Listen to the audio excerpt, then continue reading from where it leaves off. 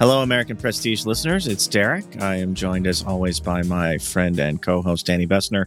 And we are very pleased to welcome back to the show returning champion, assistant professor at the Henry M. Jackson School at the University of Washington, assistant professor of international studies, James Lynn. James, thank you for braving the gauntlet of American Prestige once more.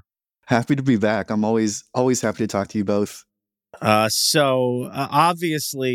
we wanted to have you on. There's nobody better to talk about this past weekend's election in Taiwan.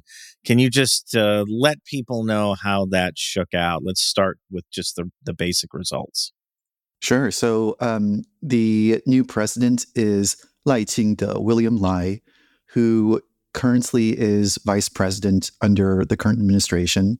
He is the candidate from the current Democratic Progressive Party, or DPP for short, and he beat out two contenders. One is Hou You-yi, who was the candidate from the Kuomintang, the Nationalist Party, which has been the main opposition party under the current presidency, and a new third party.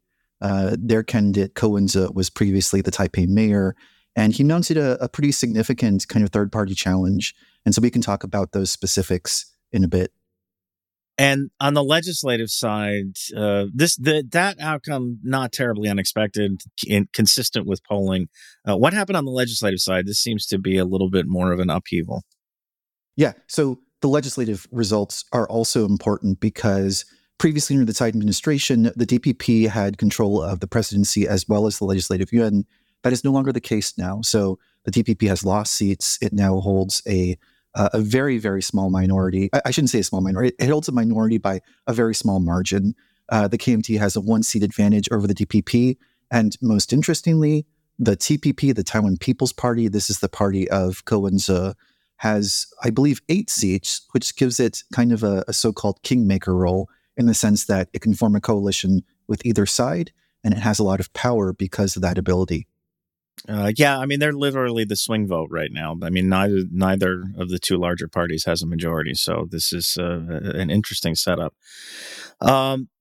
James, can we talk a little bit about the campaign? I mean, I know this gets distilled, any political event in Taiwan gets distilled for an American audience into pro-independence or anti-independence.